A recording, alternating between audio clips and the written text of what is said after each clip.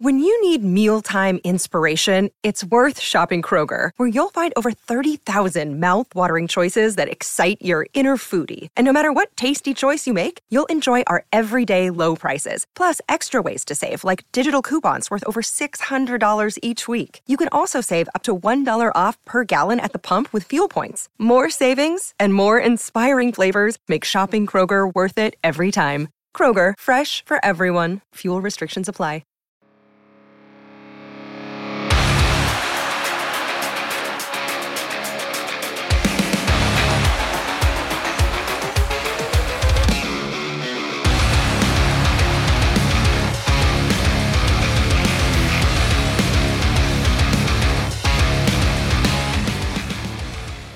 What's up, and welcome to another episode of the Grindline Podcast, just looking at episode 237. I am here tonight with Ryan. Tyler's internet is a giant pile of garbage, but we also have Brian Fisher and Scotty Bentley from the Locked On Red Wings podcast with us tonight to play some fun little games, like off-season content when there's absolutely zero news. But how you guys doing tonight? Doing good. Thanks for having us. I know we've been trying to set this up since probably at least the draft party. I think is when we first started talking about it. But here we are in August, and we finally got around to getting on a pod together to, well, like you said, play some fun little games and help the off season pass by as fast as possible. Right? Yeah. We've been like, in each other's mentions and like interacting with each other and trying to do something like this for. I've been on Locked On Red Wings for like 2.5 years now, and I feel like we've been like pretty close for like that entire time. So it's finally nice to actually be able to do it. It's always been teased to have a giant Red Wings podcast roundtable. Mm-hmm. We've talked to Ryan, and we've got you guys. It's like slowly the powers are being combined. We're like some weird ass Voltron. That's like it's all messed up. Like, I think to have all of us though, because there are quite a few like Red Wings podcasts now. If you try to get everyone on a meeting, we'd be here for hours. Just it'd be like a 6-hour episode we'd all be talking over each other. You might as well just do a live stream at that point. Just have people drop in. But yeah, we're gonna play a game tonight because, like we said, there's no news. The Erik Karlsson trade. The Erik Karlsson trade. So we're going to do that off the top. We're just going to give our kind of quick remarks on that. And then we're going to play a little bit of over under. So Erik Karlsson, and let me pull it up because it was an awfully convoluted trade. Erik Karlsson went to the Pittsburgh Penguins with 13% retained salary. Also, Dylan Heimlich and a 2026 third round pick that is San Jose's. To the San Jose Sharks went Mikael Granlund, Mike Hoffman, Jan Rutta, a 2024 first, which was Pittsburgh's. And to the Montreal Canadiens went Jeff Petrie with 25% retained, Casey DeSmith, Nathan Leger, and a 2025 second-round pick. So off the top, I'd say the winners are the San Jose Sharks for getting rid of that contract. I mean, the Habs are apparently, the word is they're trying to trade Jeff Petrie already, that they're not going to keep him, and they're just going to get rid of him. Only $1.5 million retained on Erik Karlsson, so he goes over with, $10 million cap hit? Yep. To the Penguins.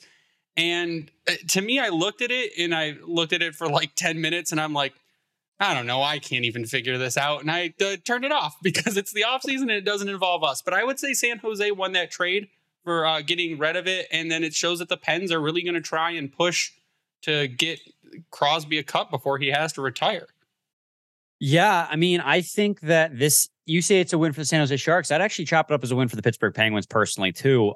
Mainly for the main reason, not because you're getting a 34-year-old Erik Karlsson coming off of a great season. That's great. We all know he has that injury history. Yeah, but more so because they managed to shed salary in the process. They took on a $10 million contract, but managed to come out of this with an extra $3 million that they're still over the cap by like $70,000, but they shed $3 million in that trade somehow, despite taking on $10 million.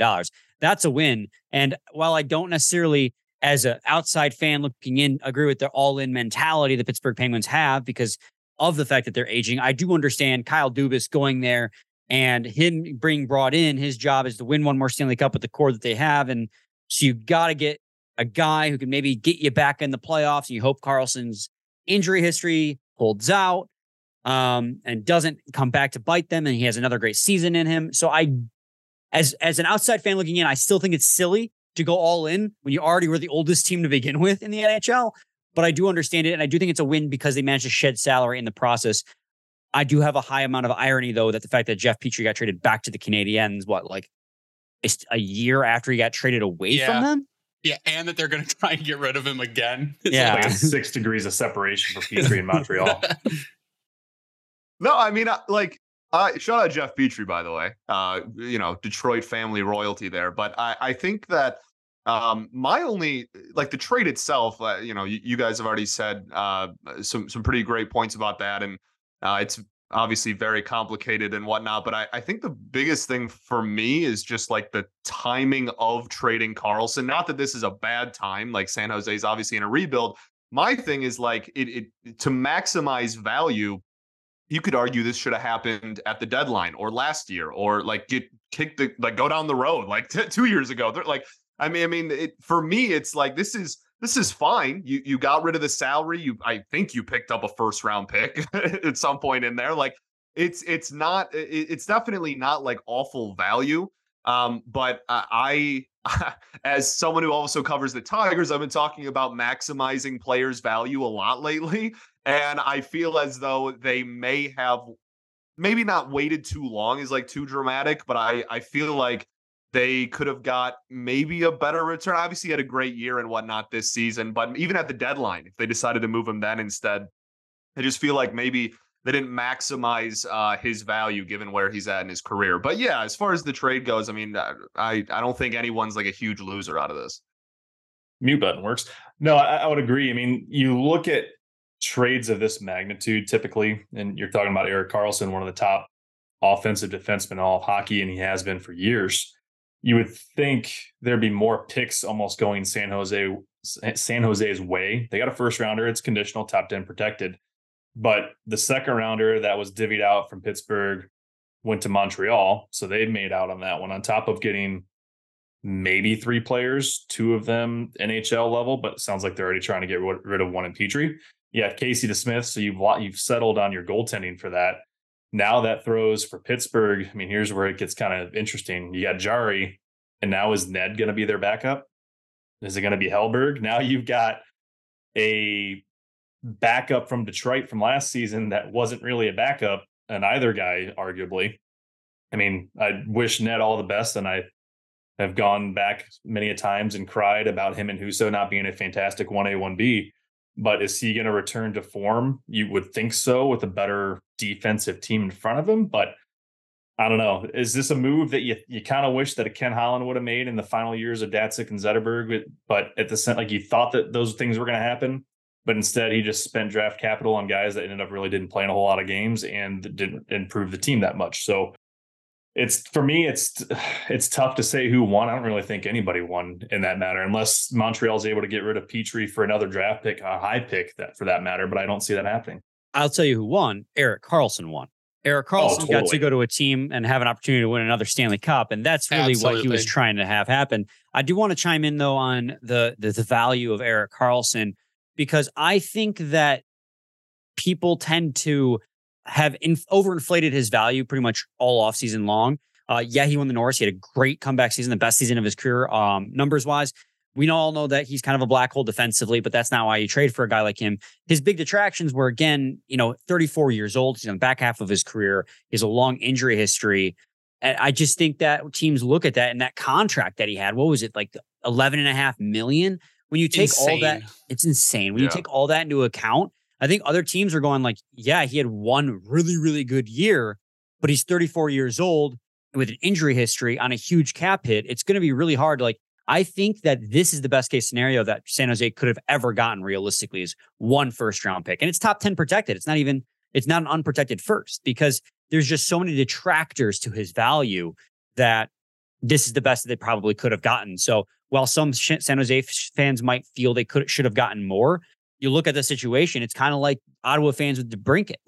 You weren't going to get anything for him because he was forcing his way out. So there was no leverage there. The San Jose Sharks never really had any leverage despite the Norris Trophy. And to that point too, you look at it, you traded out one huge contract, one serviceable player, for 3 decent contracts at 2 years or less for each one. and all guys that could potentially help improve your team. Yeah.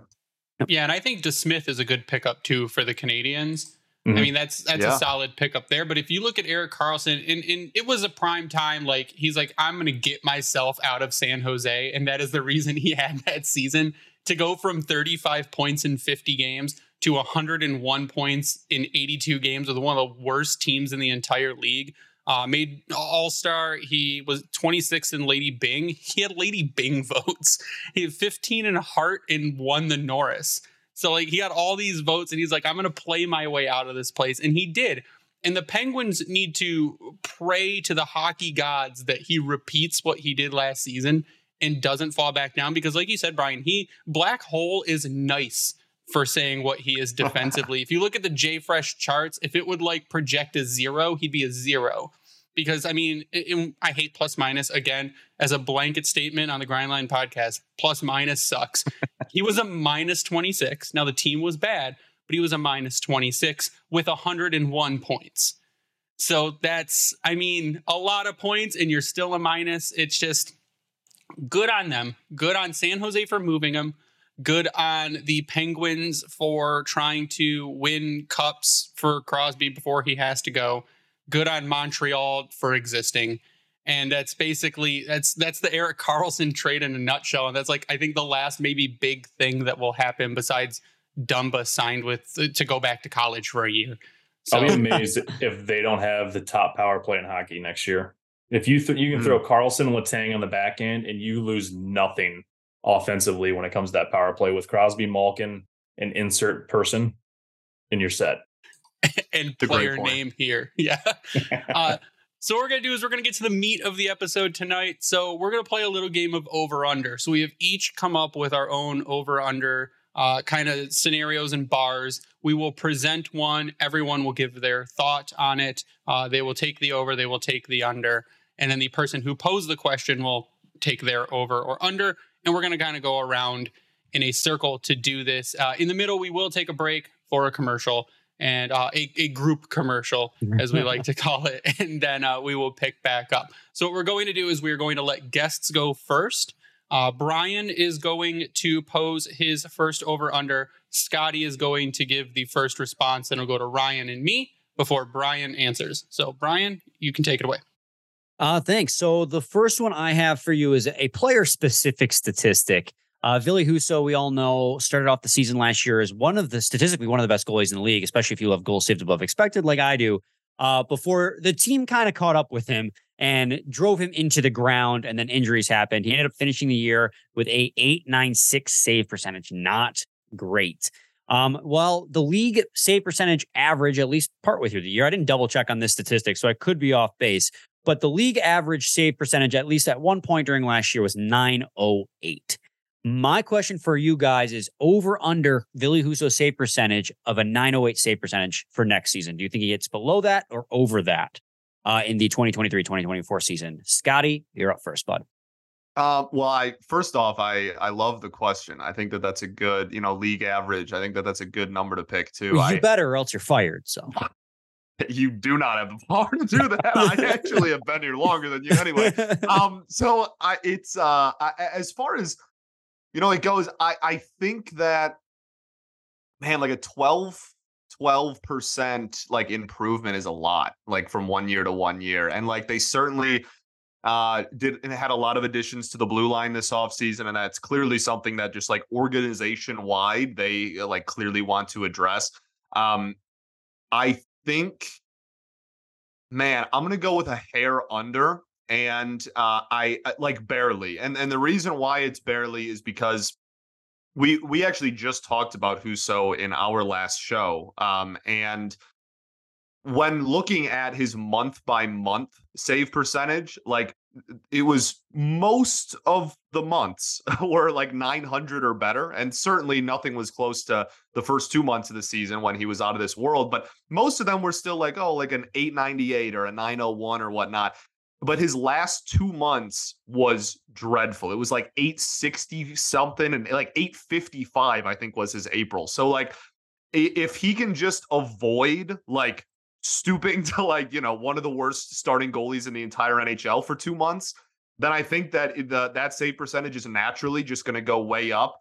That all being said, a 12% increase, that would require him to have, an otherworldly month, as well as not dropping well below. And I think the odds of both of those things happening the same season, even with the additions in front of him, is a lot. Not impossible, but a lot. And so I think I'm going to go with in my mind, the safer bet and go just a hair under, like 905-ish is kind of where I'm at. I mean, if you look at the NHL stats last year for goaltending, a minimum of 15 games played, I try to keep it around 15 to 20. You had 29 goalies at a 908 and above.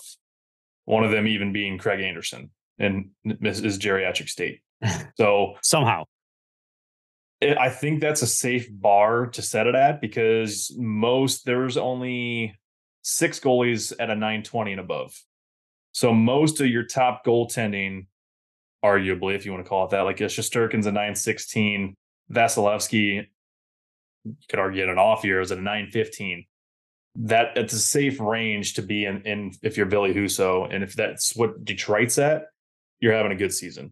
And to carry on your point there, Scott, he had an 867 in March and an 855 in April. Now, granted, April was only 5 games and 7 games respectively, but that was after February was a 913 and the January 884, but every other year was over a 9. So rough. But if he's hovering at a 908, which would be considered at the league average, this is a team that's probably winning a couple more games and in a much better position.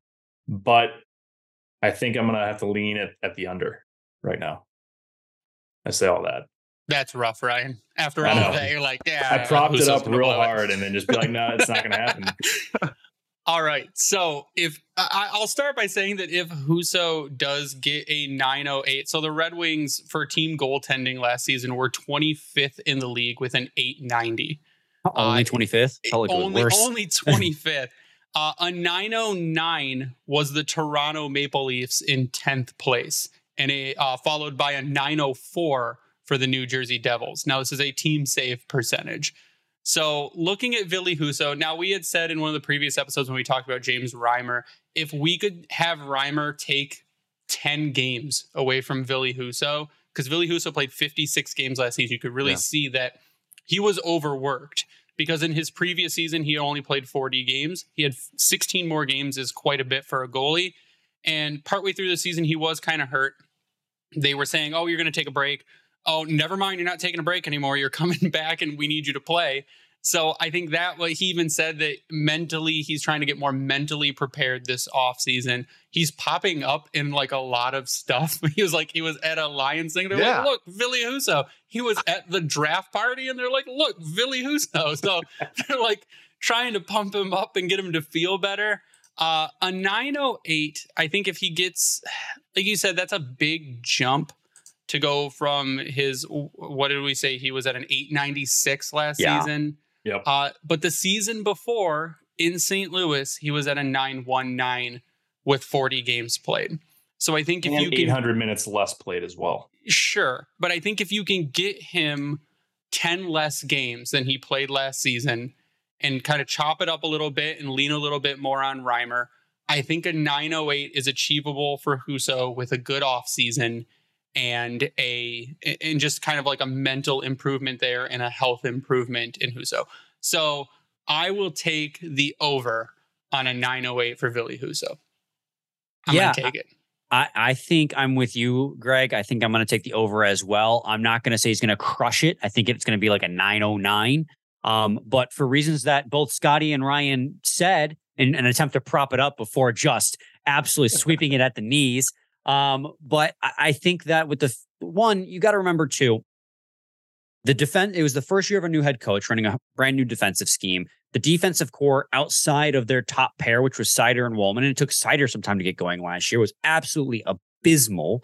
And while people's feelings on Justin Hall signing might be mixed, like you look at this defensive core altogether and it is a better defensive core in front of him. And with the fact that James Reimer, with the exception of this past year, had a career worst year. He's never had a season outside this past year below 900 save percentage himself.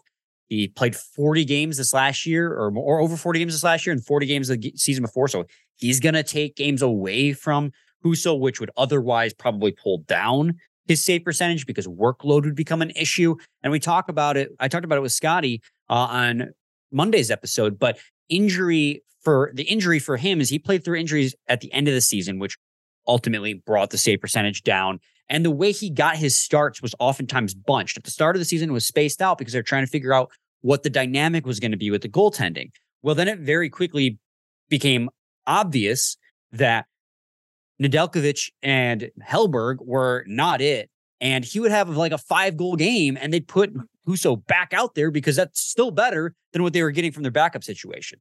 So I think all those factors combine into giving him, more breathing room, more time to regroup if things turn south, a better supporting cast in front of him, another year under a defensive-minded head coach to really hammer things home on the team. And then he's just going to come back healthy. And I just think that he'll regroup. I think it'll be like a 909 save percentage. I don't think it's, like I said, he's going to crush it. But I think it's doable for him. And I could be wrong. I believe I said something very similar about Alex Nedeljkovic going into last season. Oh, don't even start with us on that. You're not alone. You are not alone. But I still believe in Husso. I think a lot of the troubles that he had to do with just workload, injury, and the piss poor team in front of him. Yeah, and like we had said before, we're not going to slander Justin Holl until we see what he can do here because the Toronto media is insane. Yeah. Brutal. And Toronto fans have proven that whenever we say anything to them about, or we mention them and they go, yeah, but you guys signed Justin Holl. I'm like, okay, guys, it'll be Justin Holl for what he's going to come here and do is going to be you absolutely signed Ryan fine. Reeves, shut up. Yeah, they signed Ryan Reeves, so they can't talk.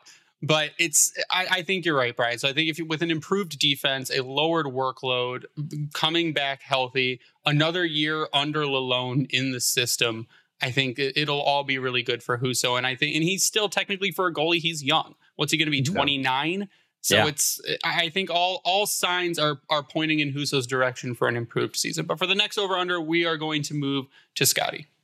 Yeah, well, I honestly, I almost did 50 and a half games played for Ville Husso. So I'm glad we didn't because we got that conversation out of the way already. So this is one I told you guys before we hopped on air that like this is a stretch to really make like a true over under, but I'm going to do it anyway. I was looking up team, just like special teams rankings, really, not even the exact percentage, but just rank it where they fall within the NHL. And the last time that the Wings finished in the top half of the NHL in both power play and penalty kill in the same season was 2015, the 15-16 season. So my question was, and if you have separate answers for the power play and the penalty kill, obviously that's more than okay. So I'm kind of like cheating and doing 2 and 1, but over under being ranked 16th in power play and penalty kill in this NHL season for the Detroit Red Wings. Ooh, that's me first. I'm going to go over on the power play. And I feel like DeBrincat is going to be a driving force in that. You can mix and match that top unit power play all you want, but they're going to be better. And I think that's going to make the second pairing or grouping better. And to me, you've got that type of goal scoring now on your top line, and we've been trying to hammer it home of just play your best players because it hasn't been the greatest the last several years. So your best guys on the ice can go out there and try to score you some goals. Now you've got that ability to try to throw that out there for your first power play unit. And I think that's going to help them succeed because you look at a team like Ottawa, barely just finished ahead of Detroit, but they had a 23.5% power play percentage last year and finished 8th. So if you're jumping up in that top 16, you're looking at 21 and a half and above. I think you're in a good spot, and I think that's doable for Detroit. So I think over on the power play, PK wise, they finished 18th last season. They were around 17th and 18th in both. Yeah, they were kind of right in the same net. So Colorado finished right above them. Them in Pittsburgh at 79 and 79.1 respectively. I think if you're hitting 79.5 to 80%, you're hitting that top 15 mark potentially. And you're in, again, I think that helps improve your team because it's less special team goals against, more for profit, right? So I think that both could be over 16. Yeah, I think I'm going to take the over too. So if you look, like you said, Red Wings were 17th in the league with a 21-11 power play. They were 18th with a 78.3 PK. I'm also looking at adding someone like Shane Gostisbehere to the power play, who is absolutely like a offensive stud. You put a guy like, again, Christian Fischer on the penalty kill, who that's what he's brought here to do is kill penalties. I think even if they put someone like a Klim Kostin on a second power play unit, he could even improve because he's got amazing finishing numbers. He's got amazing goals per 60 numbers. He just needs the more opportunity. So we had talked over the last few episodes just about how versatile the team is.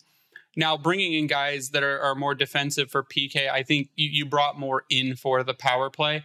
But if you're going to look at teams that could possibly be falling as well, you could see Boston. Boston lost Patrice Bergeron on the penalty kill. Their penalty kill could fall from 12th. You look at like Ottawa, who, as much as they want to bash DeBrincat now for leaving, Dominic Kubelik's not a DeBrincat replacement. Tarasenko, yeah, sure, if he keeps it up and he's healthy, that's the other thing. They were 8th. If he's not healthy, they could fall. So there are teams up toward the top. I mean, Tampa's not getting any younger. That's another issue. Power play or PK? I'm talking power play. Okay, you said PK. That's why I was confused. Yeah, like, wait a minute. I'm talking power play. Sorry. But Tampa's not getting any younger. That's the other half of it too. So, and when we did the War roster builder from JFresh, Tampa finished below us in standings based on their current roster. They still have some of the best players in hockey to throw out there for a top power play unit. They do, but what if in game 3, Steven Stamkos breaks his leg again for the 27,000th time? I mean, you got to look at the teams around you, but also your team. So I think we have improved enough in the offseason to bring that PK number up, to bring that power play number up from where it's been. I mean, much higher than the previous season. Bob Boughner's done a fantastic job. Tanguay's shown he has the skill to do it. He just needs to apply it more and be more consistent. So I'm gonna go over. To your point, real quick, they went from a 16.3 to 21.1 power play percentage. So it's a couple more percentage points, right? Like between friends. Significant for that. So I'm gonna take the over, and I'm gonna toss it over to Brian. Yeah, I mean, I'm gonna take the over as well. For all the reasons you guys have already stated, there's guys on the roster who are going to improve this team. DeBrincat was already mentioned. Shane Gostisbehere was already mentioned for the power play. I mean, they're brought in to literally put pucks in the back of the net for the Detroit Red Wings. Special teams, kind of gurus in terms of power play. And then you mentioned Christian Fischer on the PK. It's just this team, the roster all around is going to be much better. And with other teams falling off, and again, another year, and Derek Lalonde, this is why I'm especially going to be behind the penalty kill when in the new year, because Derek Lalonde kind of emphasizes this defensive-minded hockey style, and he worries a lot about the 5-on-5 metrics. He cares about the expected goals for, which I love. So it's one of those things where I just think with another year in this system, along with the things that you guys have already mentioned being players, I think that it's pretty easy to say that they'll be. I don't think they're going to crush that over under. I think it could be like 15th, but I don't think top half of the league is too abysmal. I mean, going into this last season, Scotty and I were talking about how we just wanted them to finish in the teens, like around middle of the pack. How we wanted the team to finish just outside the wild card, like be in the race down the stretch. And for the most part, they were. Well, if we're taking the natural next step in competitiveness, I don't think asking for your team to be in the top half, even if that is just 15th for power play and penalty kill, is asking for a lot. So it's a mix of like they should be and they could be at the same time. Yeah, well, I mean, the reason that I cheated on this was because I kind of have like 1 foot on one side of the line and 1 foot on the other. I'm really not worried. And I know we have one. Somebody else's, I pretty sure over under is power play related too. So like we'll talk about it more, but like this is the power play. I'm really not worried about improving. I like not only DeBrincat, but just Gostisbehere is a great point. Like that's 2 legitimate like offensive weapons that you are throwing on to like potentially the same power play unit at that. Like I'm really not worried about the power play taking a step in the right direction. The penalty kill, I don't think it's going to like regress. But I mean, there's been so much turnover in the penalty kill over the last 2 years. Like, you have to remember, the season before last season was the 32nd ranked penalty kill rather. Like, this is not like, oh yeah, they've been like around 20 for like a while and just like can't get over the hump. Like, this was the worst penalty kill in hockey 2 seasons ago. So like, there's been obviously a great stride forward this past season, which is awesome. And like you said, like Christian Fischer, we've talked a lot about him as well. Like, he was obviously brought in for that exact reason. And there's some other kind of like more defensive minded forwards that they're trying to implement and put into this system. So I don't think it's impossible, which is why I picked it. But I think if I had to choose right now, I would say the power play, I'm fairly confident, honestly, is going to be in the top half of the league.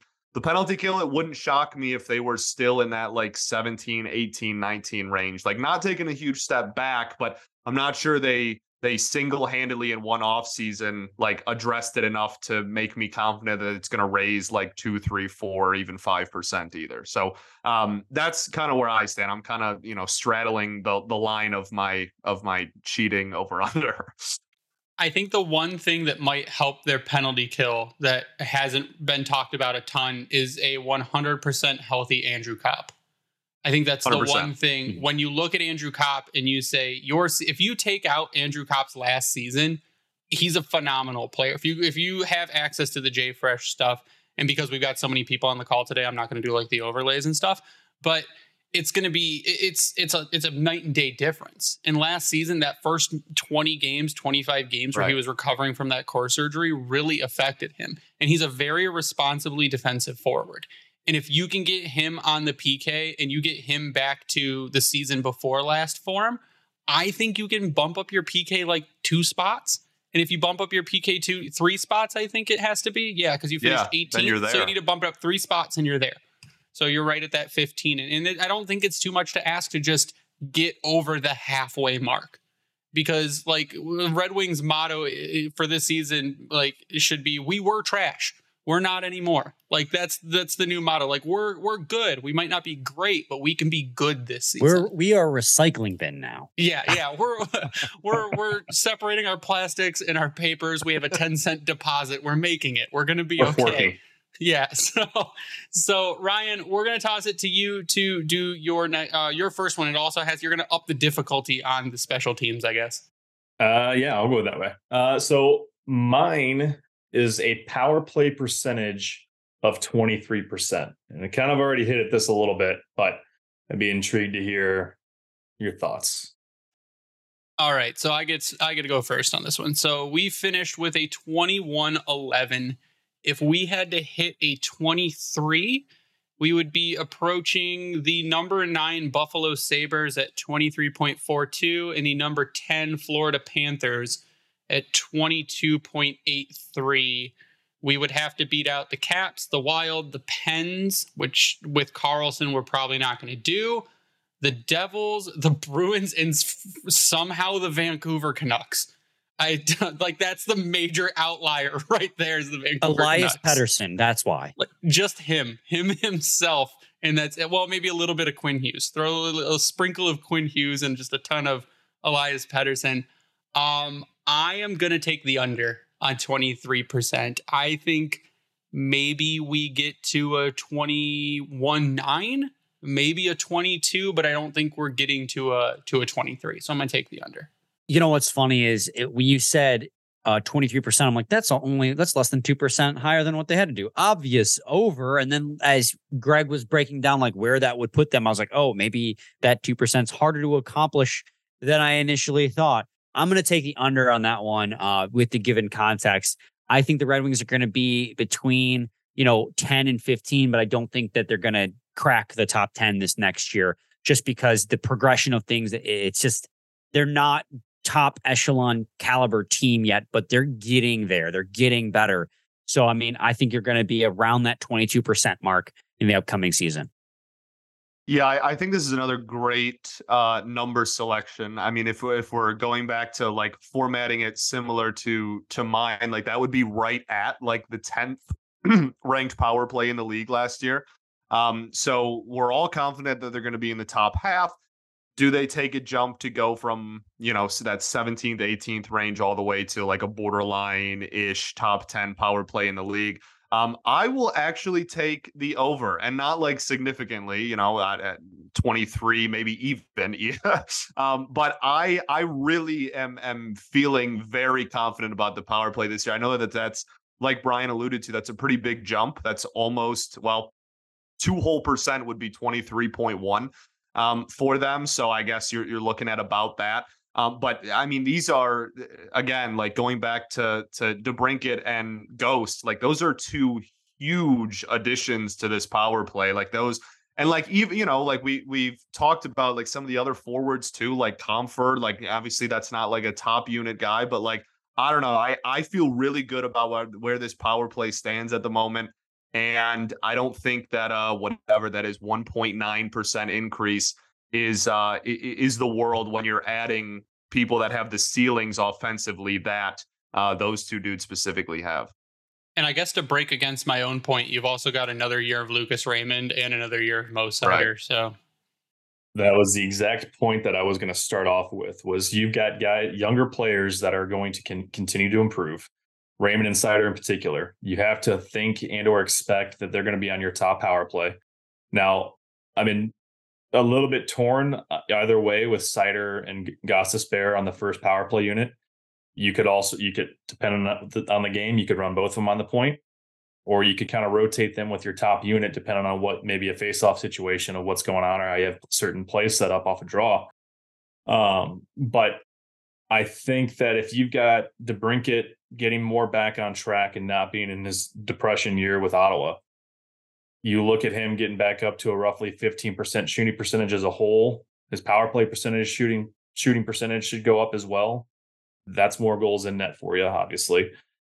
I think he'll be more impactful than what we saw with the Kubalik. But if you have him out there with, say, a Raymond, a Larkin, a Seider and or Ghost, and a Perron, it's a lot of playmaking guys to get to your goal scorer, and a guy that's not also afraid for, even though he's a smaller stature player that goes to the net and can make things happen. And also, I think the thing that's lost with him quite a bit in DeBrincat, he's a playmaker. He can find the open guy, and you're going to be surprised by it. And you've got guys like Larkin and Raymond, others that I just mentioned, that move enough. And we saw that last year with how the power play changed. A lot of motion and things going on. If you look back to Chicago, where DeBrincat was at, they had a lot of motion and things going on with guys like Kane and Taves and things happening there. So I think that could fit better to their system. Will it be crazy amount, kind of like what Scott said, over 23? No, but if they hit that mark, there's going to be an improvement. There's going to be more wins, and this team is competing. All I care about, though, overall, is if they get better than what they were last season. Last year was one of their better years since 2009-10. It was the last time they had anything over a 19, or I'm sorry, they had a 19.2 in 09-10, 10-11 had a 22.3, and 14-15 had a 23.8. So over the last 13 years, it's one of their top power play percentage finishes on teams that were much, much better than what they were last season. The guys they brought in, I think they can push them towards that. And if that's the case, we're having the conversations of, are they pushing for a wild card or more by the end of this season? If they don't, we're having the opposite conversation. Beautiful. So I'm going to do mine, and then we're going to take a quick joint commercial break before we come back to round out the episode. So my over-under, first one, we're going to do a fun one that's not super involved, but my over-under is rookie appearances over under 3. Brian? Over. I think they could even, because you're saying appearances, not like getting the whole rookie eligible season in. No, rookies that come in. Now, rookies meaning like prospects in our system, not like some dude they just signed to the Griffins for a year. Does Edvinsson count? So players that have played a Red Wings game already do not count. Oh. So Edvinsson and Casper are out. And so is Soderblom. And Soderblom. So you're looking at like... he's 4 games shy. He's still technically a rookie. Yeah. So the others. So I will count Marco Casper, but I will not count Simon Edvinsson. All right, you're making it more difficult. That's ticky-tacky. I'm going to go under then, because I think that obviously Edvinson's going to start the year hurt, but he should be back mid-November if we're lucky. I think that he makes an appearance. Is it going to be he doesn't that long? count? That I think that's what I heard is mid-November.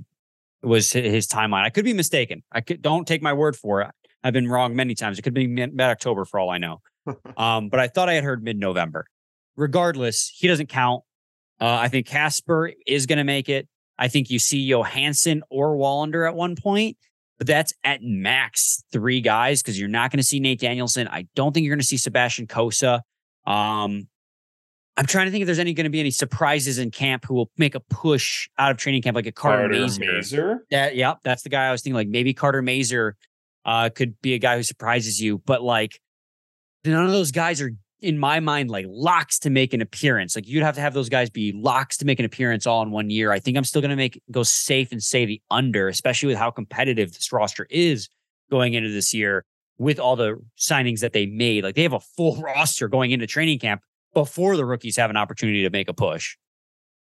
Yeah, I think this is one where if this number is 3.5, I'm gonna say under, and if it's 2.5, I'm gonna say over. Like I'm like I think 3 is like the perfect number, really. Like I think that's probably close to what it'll end up being. I obviously if Casper is included, then he will certainly play at least one game in a winged wheel. I'm also incredibly confident that Johansson is going to get a legitimate stint in the NHL. Whether legitimate means 15 games or 40, we'll see. But I'm very confident that he, all signs point to he was going to last year before the injury happened. I'm very confident that he's going to get some sort of a stint as well.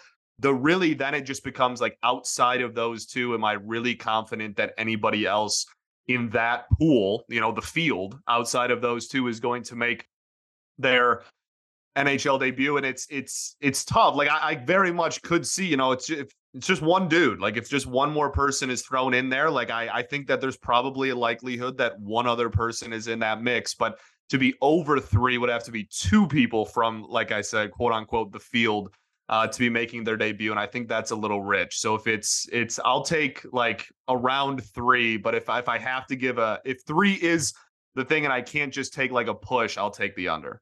A high 3 or a low 3. Right, exactly. Also, before we move on, Ryan, to you, I just want to point out too, let's not sleep on Cross Hannes. He was injured a lot last season, but he was very good when he was healthy. So he comes back healthy this year. He could be a sleeper agent for making that push. No, agreed. I think Greg gypped us a little bit by going with a hard number of 3. It should have been a 2.5 or something like that, because then we could have had some more fun with it. But I like the names that we've all mentioned: Casper, Mazer, Cross Hannes, Wallander or Wallinder, if you will, Edvinsson, Johansson. I think that's how they say it, Greg. Don't give me that. I will not Wallinder. I will William Wallander. It's going to happen when he gets that first appearance going off. We're going to have one of those moments. Exception. Remember the Berggren for Jonathan Berggren? Yeah, I was gonna say. Remember the Berggren press conference when they were asking him how to say it, and they were like, "Hey, they just call me Jonathan." Yeah, yeah. And it's not even Jonathan; it's Jonathan. It's there's no. So it's Jonathan Berggren, or as they have fallen on, Yanni Burgers. That's his name. Keep getting corrected by Lars over and over. It's fine. But no, I mean, Scott, you made the great point. Johansson seemed like, and you can talk to a lot of folks out in Grand Rapids that are watching them often, that he seemed like the guy that truly stood out last season. And then the injuries happened. Edvinsson, you could argue, had the bug as well. But when he came up to Detroit, he looked comfortable. There were times where it's he needs some work on things, but that was expected. I mean, I would say my number's at 2, so I'm going to take the under. If I'm going anywhere with it, it's going to be one or both on defense in terms of Edvinsson or Johansson. And my dark horse offensively would probably be Mazer, because that a lot, I think, depends on. I mean, we saw Casper was reactivated for the prospect camp in July, and he looked actually not bad while he's out there. And we know he had the broken kneecap, I think was the actual injury or something like that. Brutal. That he broke during that NHL game. He broke his kneecap during that game. Yeah.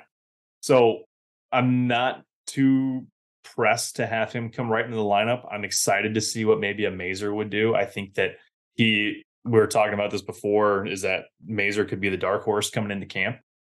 And that's a great situation to be in because he is going to piss you off, but also score goals on you. So that's where we could see him being a depth guy. And that's a guy, I think, Kasper, you want in your top 6. Right now, that may not be the case for him. Mazur is a guy you could throw in your middle 6 or bottom 6, and you're not going to be upset about it. And he's going to help improve your team and make you better.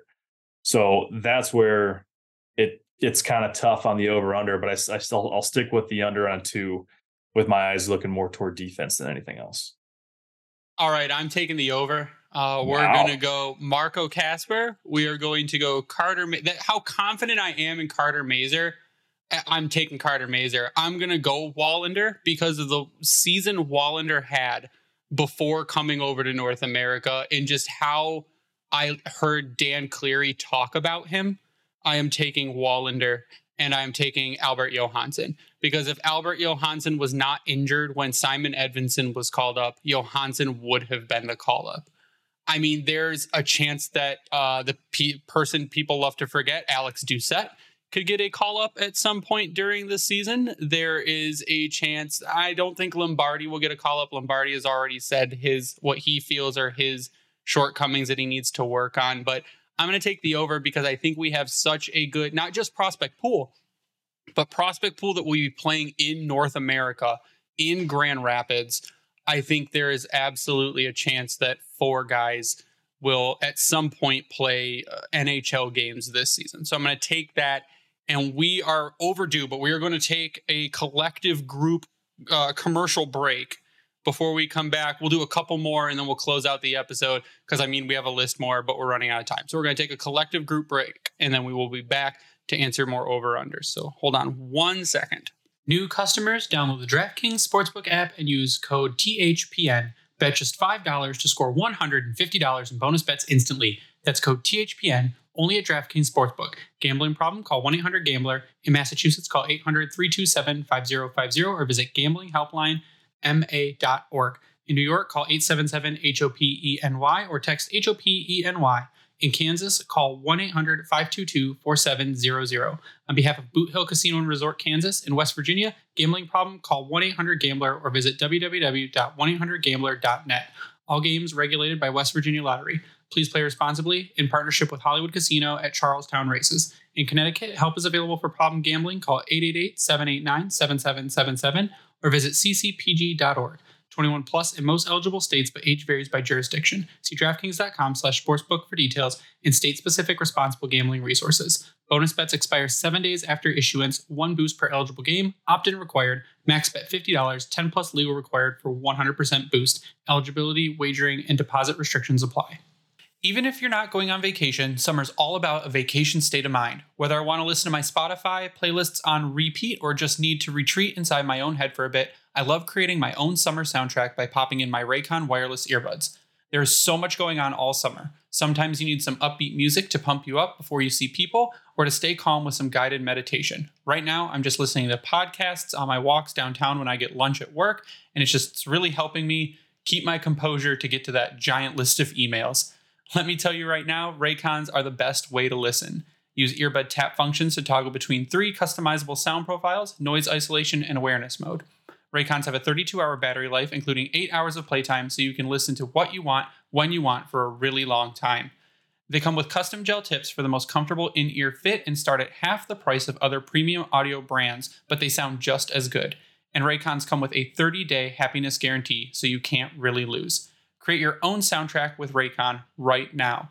Grindline podcast listeners can get 15% off their Raycon order at buyraycon.com/THPN. That's buyraycon.com/THPN to save 15% on Raycons.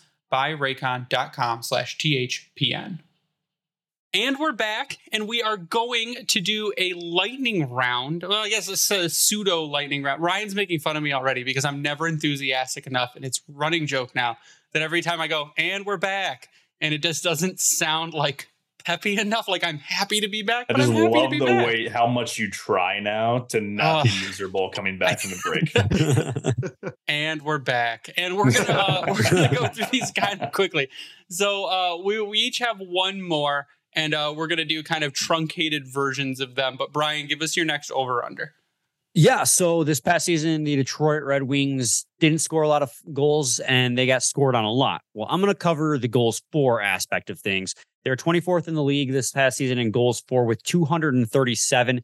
The 16th place team, the Pittsburgh Penguins, so dead center in the middle of the league, had 261. So that's my over-under. Over-under goals for 261 on the season. Will they be top half or bottom half of the league is basically what I'm asking. I'm gonna go with. Where did you say they finished this year? 24th with 237, and Right. Pittsburgh was 16th with 261. Yeah, that's a big jump for me. So I'm gonna go with bottom half. I do think that they take a step forward in that area, certainly. But that's a really, really big jump to go from a bottom 6, bottom 7 team in the NHL to a top half of the league team in that. That's a really big jump for me. I love the off season. I'm very excited about the year, but that's too big of a jump for me to be all over the over on that one. So I'll take bottom half of the league. That's tough because with some of the things we've mentioned in terms of what they can potentially do on the power play, the offensive skill they brought in, I mean, you feel like there's going to be a bump. I wish I had handy what their goal differential was that they brought in. I feel like it definitely went up. I mean, Kubalik's 20 goals out, but you got 20 plus in with DeBrincat. I don't know offhand the other guys, what they brought with them, but I think there can be an improvement. I think that limit could push around 250-ish, but that's not to say that's a bad thing. So I'm still going to stick with the under, but I think it's going to be tight because you look at most of the teams that scored over 260. Let's see, starting with St. Louis, there's two teams that had 40 wins or less that scored 260 goals. So that tells me right there, if they're hitting 260, they're 1, pushing for the playoffs, and 2, scoring goals. Obviously, simple. That's the great part about that one. So the only 2 teams that had less than 40 wins and scored over 260 goals were Vancouver and St. Louis, who had 260 on the money. Ottawa had 259 right behind them. So I think if you're pushing that 260 win mark, we're having different conversations come April. So I'm going to stick with the under, but that's not to say that we're not having happy conversations in several months from now. Oh, we're having happy conversations. 24 goals. So we need 25 more goals on the season to hit that. I'm taking the over. You're going to give me 30 plus from Alex DeBrincat. Lucas Raymond's going to give me a 30-goal season. You brought in a JT Compher who's going to add goals. You brought in a Daniel Sprong who's going to boost that bottom 6. A Klim Kostin that you're asking to come in and telling me you're going to give him a bigger role. You brought in a Shane Gostisbehere who's like a goal-scoring machine from the blue line, and you're telling me I only need 25 more goals than last season when the teams around us, none of them got better defensively. I'm going to take the over. I think that's easy. Kissing rainbows.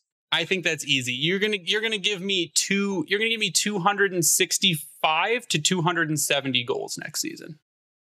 I'm right in lockstep with Greg, to be honest. I was going to say the same thing. This team only needs 25 more goals. You brought in, I mean, even in his down year, DeBrincat had 27 goals last year. And then on top of that, Lucas Raymond, I won't say 30 goals, but 20, 25 goals. Daniel Sprong, if he goes anywhere between 15 and 20. You have Shane Gostisbehere, like he was saying. Basically, I'm echoing everything that Greg just said because I completely agree with him that I don't think 25 more goals for a team that's trying to score more goals anyways is too much to ask for, because I go back to my philosophy this offseason. This team needs to take a step forward. And in order to do that, they need to accomplish these things. What about a whole season of Michael Rasmussen? Like a more developed top line Michael Rasmussen. Brian and Greg might be the same person. Greg may be Brian with hair. Like this is really. I mean, but jokes aside, Michael Rasmussen has shown market development. Like year over year, we had joked all the time. Like as soon as Michael Rasmussen learned how to not fall down, he became a fantastic hockey player. Mm-hmm. And I'm gonna take the over. I'm gonna take the over on it. Scotty, go ahead. Yeah, I don't know. You guys are like the enthusiasm you two have about the over makes me want to take the over now. And like fair points all around, to be honest. My next one is more like individual player based, but a similar premise. So last season, the Detroit Red Wings had 6 players with over 40 points, but only 2 with 50 or more. That would be Perron and obviously Larkin. So my question is, when it comes to the amount of players on the Red Wings that will have 50 points this season. So again, 2 last year. I put the number at 4.5. That's adding DeBrincat obviously into there. I think that's relatively, I don't want to get too out of myself, but I think that's relatively safe if he does what you're expecting him to do. And then you have players like Raymond, who are only 5 points away. Copp, who got off to a really slow start. He was only 8 points away. So I am putting the number at 4.5 over under players on the Red Wings that after game 82 will have 50 or more points. Ooh, I'm gonna take the over, and I might have just walked back my entire answer for the over under on goals for by saying so, because the more I think about it, I mean, it's doable. You look at the guys they brought in, DeBrincat, if he gets back to form, you're in great shape. He's going to hit that 50-point mark. You got to think that Raymond's taking the next step. He's going to hit that 50-point mark. Seider finished with 42 and 82. There's no doubt that he's going to improve. Now, how much of that could be potentially lost to a guy like Gostisbehere? I'm not really sure. But what was Ghost's numbers from last year? Do you know offhand? I was the only player I didn't have pulled up. Yeah, Shane Gostisbehere last season, 75 games played, 13 goals, 28 assists for 41 points. I'll take that from him all day because, I mean, even when Hronek left, he had 38 through 60. So he was definitely going to be close to that 50-point mark. And I think I talked about it last week or two, a couple of episodes ago. You've got a guy like Hronek and Gostisbehere, maybe even better offensively. So I'm going to take the over without getting too much more long-winded here. I think it's doable. I'm also going to take the over. Like you mentioned, I've got Lucas Raymond possibly with a 70-point season. I think even Max Boltman had said you could see a 70-point season out of Lucas Raymond. You've got Mo Seider, who I think takes a step forward after not being anchored down by Sherratt anymore. I mean, the Seider-Wallman pair, I think, should be the pair on day one and continue throughout the season unless someone gets injured. Andrew Copp, who I expect to be fully back to form, Dylan Larkin, Alex DeBrincat. Gostisbehere has the ability to do it. JT Compher did it last season. He had over a 50-point season.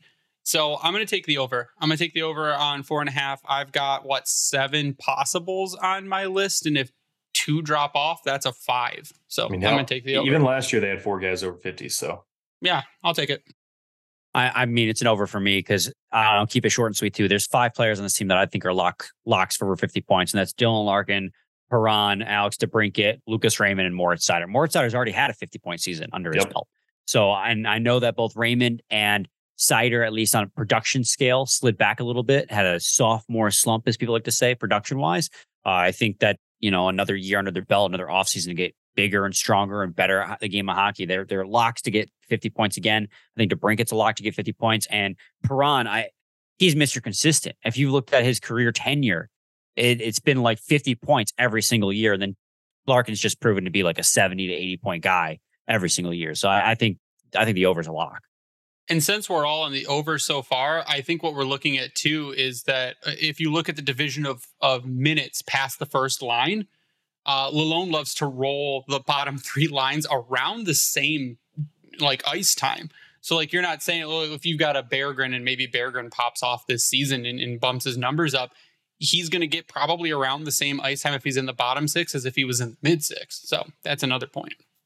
For sure. Yeah, I'm with everybody else. I'm pretty lockstep. I think that it's an over. I think I'm closer to 5 exactly, which is why I picked 4.5. That's, a 2.5 player improvement, plus where I stand is just on the other side of that.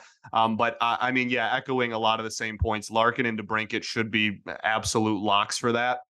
And then even if Perron has a 49-point season or something, a 5-point improvement from Raymond should be more than not only like acceptable, but like expected, to be honest. And then the Seider point is a great one that I hadn't really fully considered beforehand, but like the way his production upticked after, going on a pairing with Wallman, like shouldn't be overlooked either. I feel good about, I think again, like I think my number is probably at about 5. But I that's still the over. So there you go.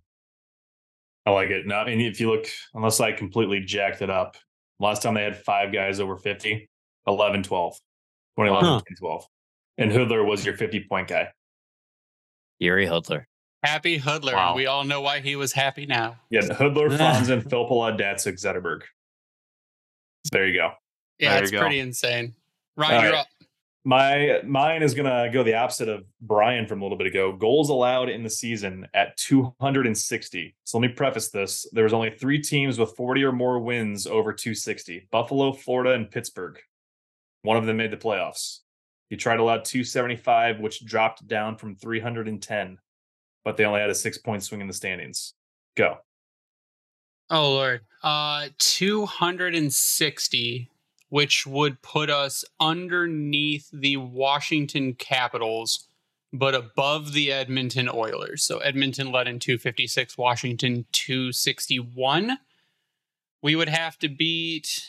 Yeah, this is not going to be an easy... Well, it's 275 goals allowed, so let's see. Yeah, I think I'll take the over. I'm expecting... again, and we said it last season, fewer... Here's the thing. Over is worse. Okay, I'm going to take the under then. I'm going to take the under. We're going to have less blowouts because we say that every year. We're going to have less blowouts, and then we have like a couple less blowouts, but still some pretty bad ones. So I'm going to take the under, but probably not by much. So I'm going to say if we're at the 250 to 255, we are between the Tampa Bay Lightning, the Kraken, and the Kings.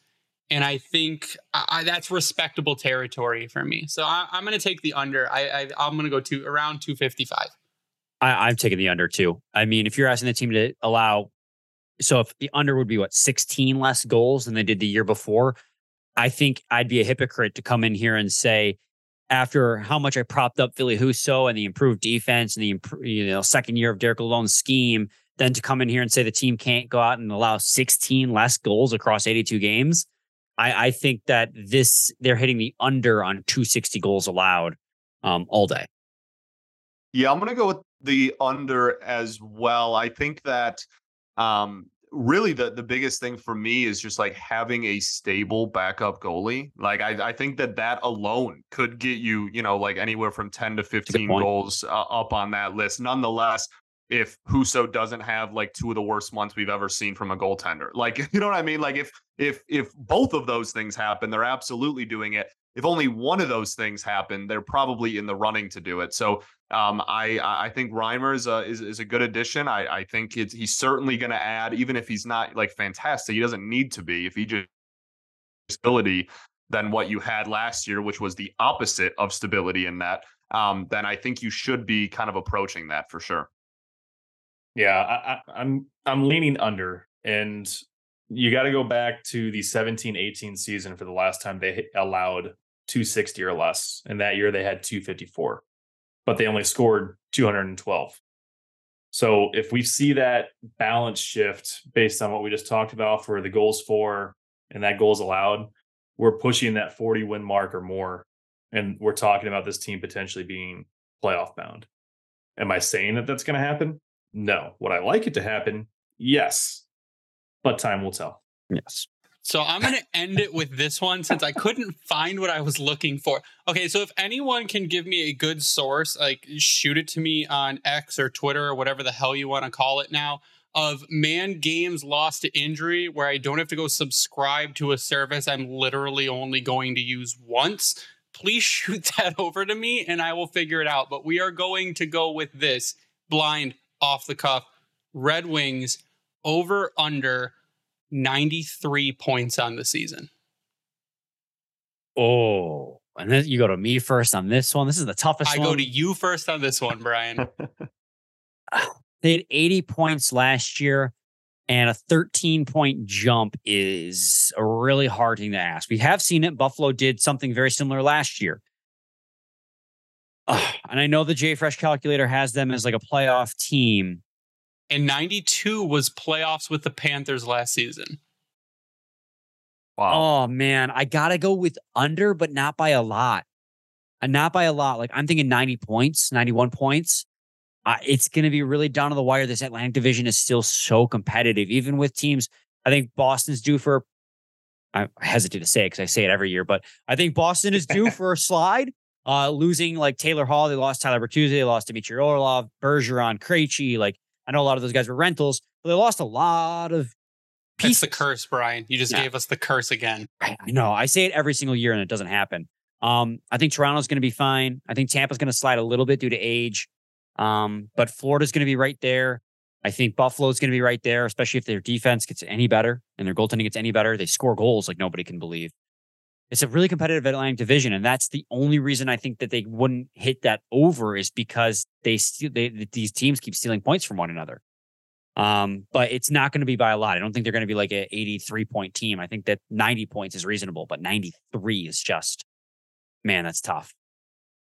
Yeah, I'm gonna go with under by a hair as well. I'm kind of in that 91, give or take a point range. So like just like barely under. But I share the same sentiment as Brian, and like the division being as tough as it is still weighs so much on me. And not only like we obviously improved a lot this offseason and hopefully are going to take a big step in the right direction, but this is not just like, oh, you got better, like, oh, you got better and you still play in a division with like 6 legitimate playoff threats at a minimum. Like that's tough. Like that's tough picking. So I think that I'm gonna go with under, but barely. What was the over under 93 points? 93, Ryan. It's tough because it was all sunshine and rainbows looking at the JFresh WAR prediction. And he was pretty accurate last year. Remember his Boston had like 130 points, and what happened?